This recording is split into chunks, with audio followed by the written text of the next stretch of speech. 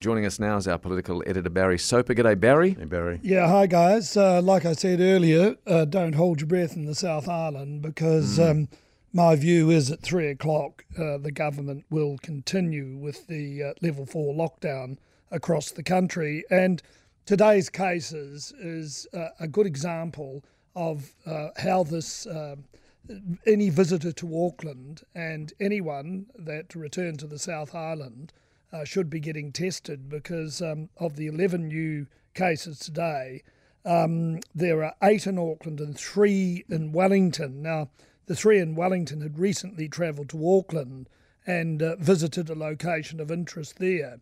I think anyone in the South Island who was in Auckland last weekend, what they should be doing is getting a test because, and certainly if they check out up to 150 points of interest, if they had been at any of those, then they certainly would be advised to go and get a test.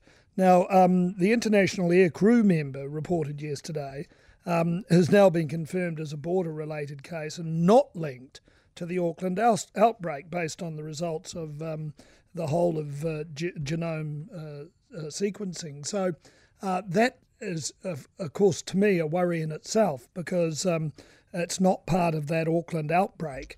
And so I guess the health officials will be scurrying around now to do interviews to see this who this air crew member had been associated with. 19 cases are now confirmed as part of the Auckland outbreak, with the remaining 12 under investigation to confirm if there is any linkage to that outbreak, and we can all hold our breaths hoping that there is a linkage. But look, it just shows you how quick this thing can grow. The Ministry of Health, they were half an hour late in delivering their latest update. We were told it was coming at 1 o'clock. We waited until 1:30 or just after until we got this information. So, they'll be scurrying around and no doubt many of us will be looking over our shoulders now and certainly, hopefully, checking out those points of interest. The good news, Barry, from this is I was a little concerned because we had so many people texting in saying there's a case in Christchurch, there's several cases in Yes. Wanaka, we're not being told. So you would have said, this is what the news is, and people make their own news sometimes in the absence of other news. But there's nothing, obviously, from that press briefing that suggests that it is in the South Island. No, not yet. And certainly that's absolutely so. That yesterday it came to our attention that there were at least 2 cases in Christchurch. But, like I said earlier, the gestation period of this is now probably coming to fruition.